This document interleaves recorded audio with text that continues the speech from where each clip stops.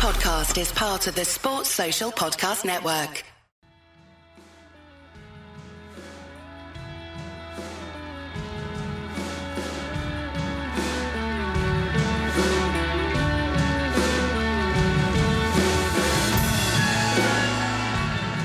Australia ended a curtailed day 3 at Lord's firmly on top, wrapping up England's last 6 wickets with 47 runs before building to 132 at stumps, leading by 221.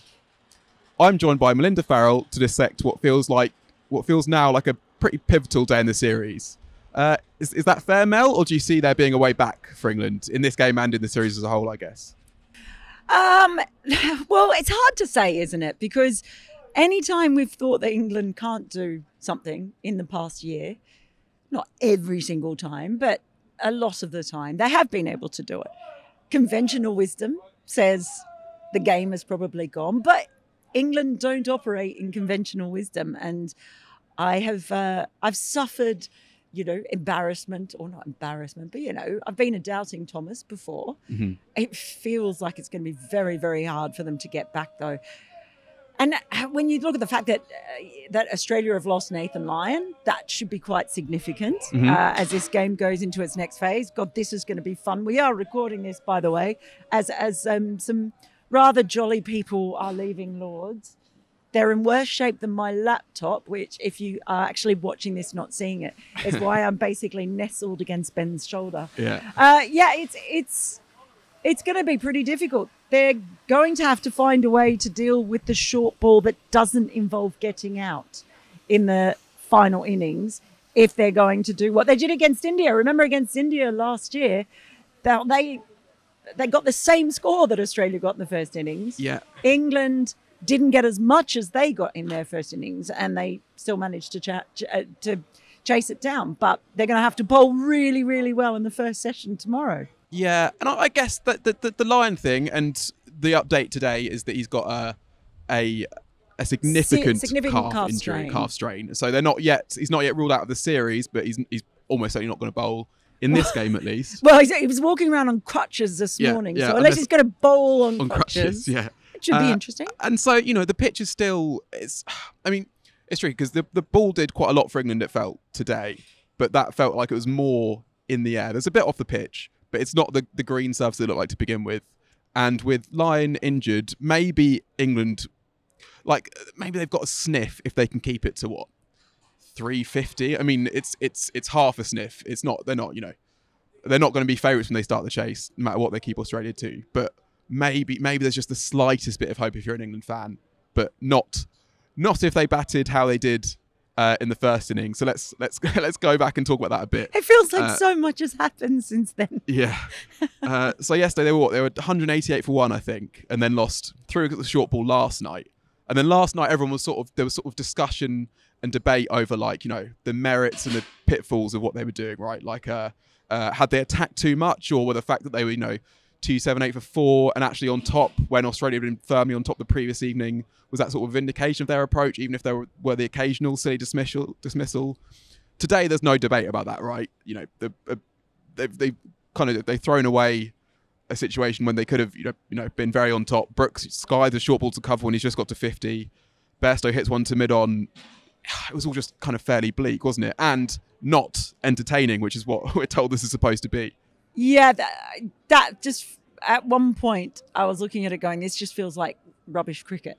I'll have to admit, I thought that. I guess England's way of looking at it will be, well, if they're bowling short and we're not scoring, we have to take it on, because if we're not scoring, then we'll get out to a good ball anyway, and that'll be it. But the score won't have progressed. Mm-hmm. So I guess that just based on everything they've been saying, that's their thinking, and you can sort of understand that. But then, I'm not sure. We were talking about this before. Is Harry Brook good against the short ball? Is that actually the story there, rather than, because they're not allowed to say there are no bad shots? Remember, there's no such thing as a bad shot, but is he actually good against facing that kind of short pitch bowling? And I would have to say as well, Australia bowled the short ball really well. Yeah. As Mitchell Starc was just saying beforehand, there weren't just wasting 2 short balls and over. They were bowling pretty accurately and getting it in the right place to be troubling. So maybe it raises questions about, for example, Brooke against the short ball. I don't know. I'm so confused by all of this because I was buying into it, and I want to believe, and I do want to believe that this style of cricket and the way that they've been playing can work. But I don't know. It was born out of a miserable series in Australia, wasn't it? And in a way, it was almost like a psychological release and a turnaround after the most miserable series possible in Australia. And now they've come up smack against this Australian side again, which is very good and doesn't have really many weak spots. And all of a sudden it's like, well, is the psychological release going to be enough to actually beat Australia? And that's what I'm not sure about. Yeah, I'm trying to work out what England's argument would be, and I guess maybe they'd say 2 things possibly. One is that Ben Stokes didn't do, or the whole time we've been saying, England are batting really well and sort of sensibly but aggressively, and taking the positive option. But Ben Stokes is the one who's going too over the top and needs to rein himself in. Today this innings was completely the opposite, where Ben Stokes was, he was the voice of reason, which he did that in Edgbaston. Yeah, that's too. true. Yeah, no, there's been signs that he's just sort of maybe had a word with himself. But England might say that, Ben Stokes did that and then gets a pretty good ball from Mitchell Starc, and that's maybe what happens if if you're not attacking. Then maybe they'd say that. And I guess the other thing they'd say as well last night, because the other thing that frustrated people was that, Lyon's injured, so they think this is your chance to grind Australia down. They'd look at it the other way and say, this is our chance to win the game in this session, right? Like at that point, they don't know the extent of Lyon's injury.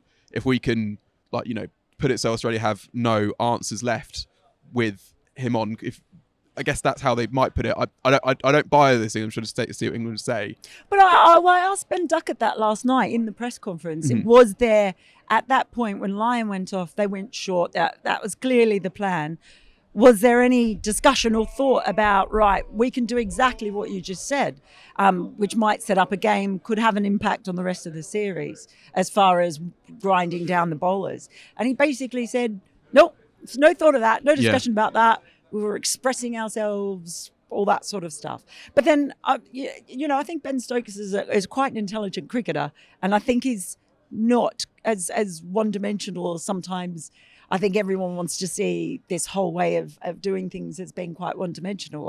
I think he's actually pretty smart. And it's felt at times when they've played over the past year, they have been aware of when they've had to absorb pressure and when they've thrown the counterpunch and picking their moments to counterpunch.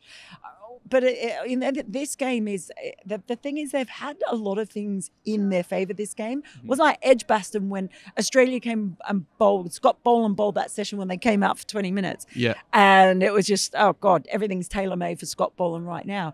Here, for a lot of the time, England have had the best of the conditions. And I'm not sure if they've always exploited them as well as they could have. That's an understatement, I think. I mean, it's felt like whenever Australia have come to bat, the clouds have kind of rolled in, and yet they're fully on top. And it's a good point that it's easy to sort of look at it as kind of in binary terms, that England either attack everything or they attack nothing. Whereas actually, you go back to last summer, they were picking their bowlers. They were sort of like picking the conditions. They were waiting till, or if the ball had gone soft, that was when they'd really sort of free themselves up, and that's kind of not what they've done now. I think Nasser Hussain was saying that at tea. He was saying that like people talk about Bazball, but Bazball is playing to the conditions. And we actually had got an interesting question on England's approach from Fahim Haider, who hi Fahim, he asks whether defeat in the first match has dented England's confidence a bit and has put kind of more pressure on them to prove Bazball right. And quite a lot of the between match talk was about how England would be going harder at Lords, that if they got anything wrong at Edgbaston, it was that they didn't go hard enough.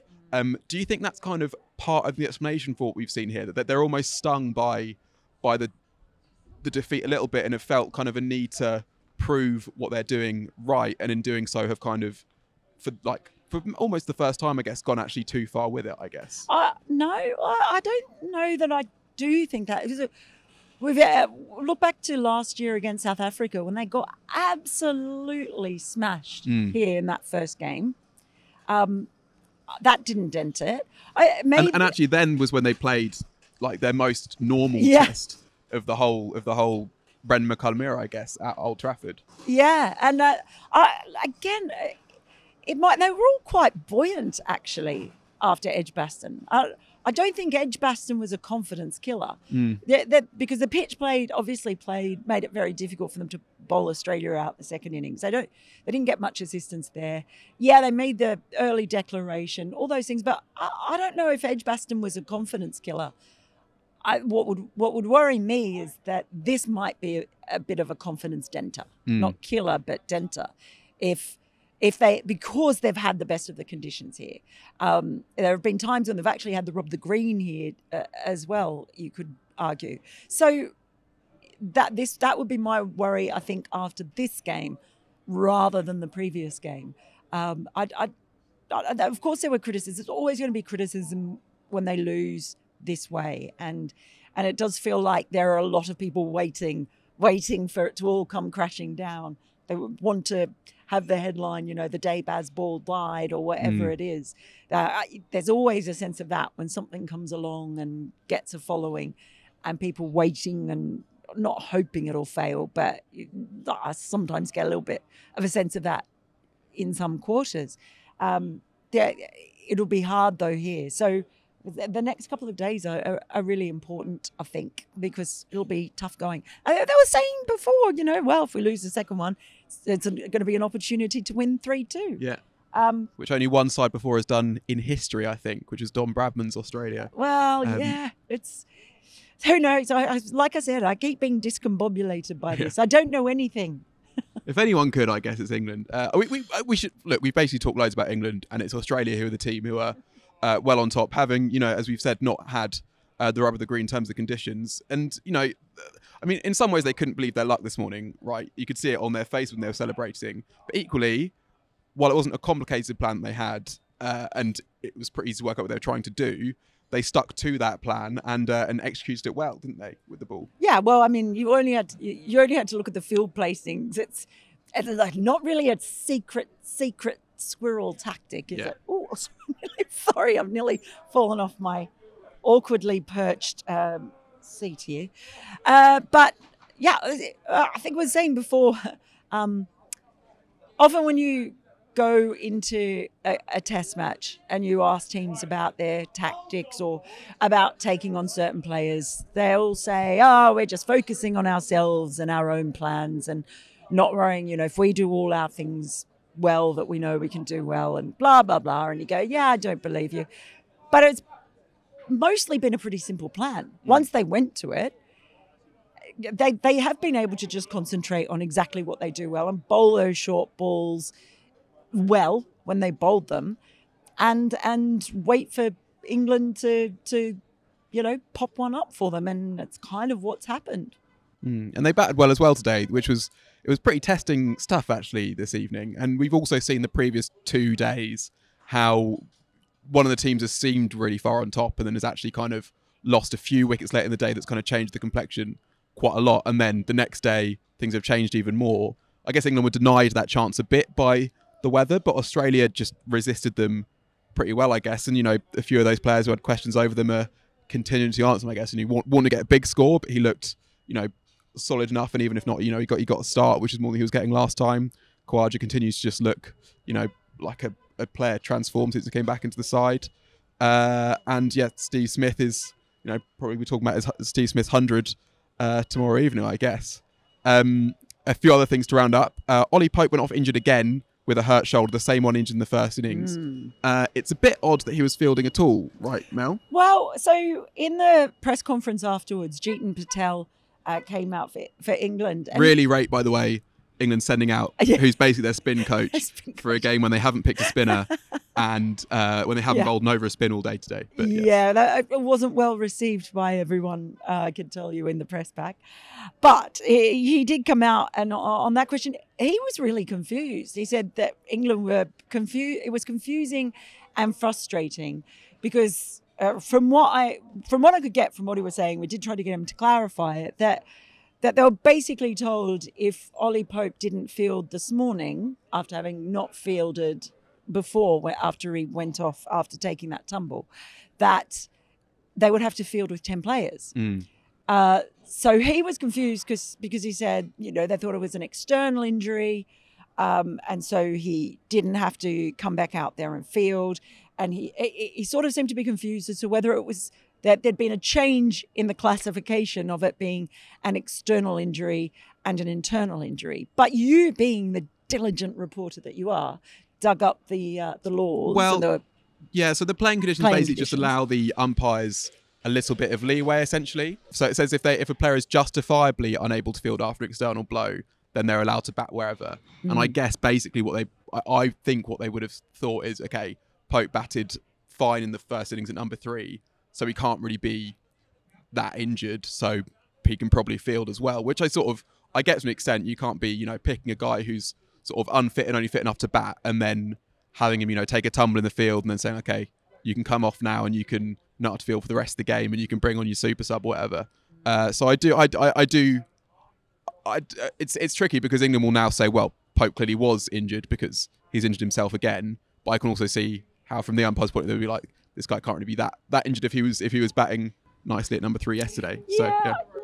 I don't know about that one. I think that we might hear a little bit more about that, especially if he has damaged that, because we were even hearing that there could be a possibility that Nathan Lyon could come out and bat if the game required it. I don't think it will. I don't think we'll see him at all for this game and possibly not the rest of the series. But it's not a good thing if the coaching staff and the team are confused by it. So if nothing else, there should be, I think, more clarity so that they understand what's happening. So I don't know whether confusion or the breakdown in communication has come from the umpires, but we might hear a little bit more about that. Main thing is, for England's sake, hope Ollie Pope is okay, because they're going to need, I think, all the batting that they can get for whatever Australia put up there. Well, we've got just a few things we've got to sort of run through. We've got to mention Labuschagne's dismissal, sort of cutting loopily to point, which put some of England's to shame. And then there was Stuart Broad's celeb appeals, which, they were and weren't funny, I guess, if you're an England fan. So just 2 balls before tea, he celeb appealed twice, one for a nick behind, one for an LBW. For the nick behind, he actually does a double high five with Root, and then England choose not to review either of them. And he's sort of aghast, but neither of them would have been out.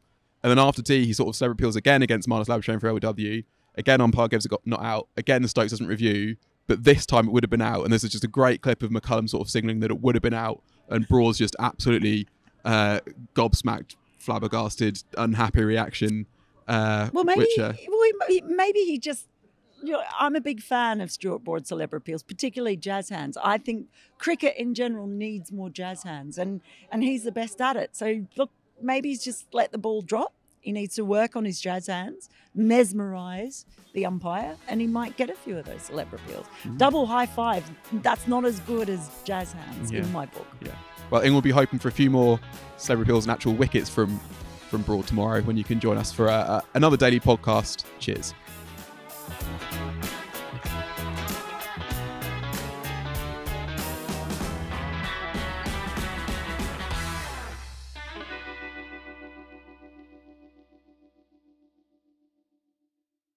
Sports Social Podcast Network.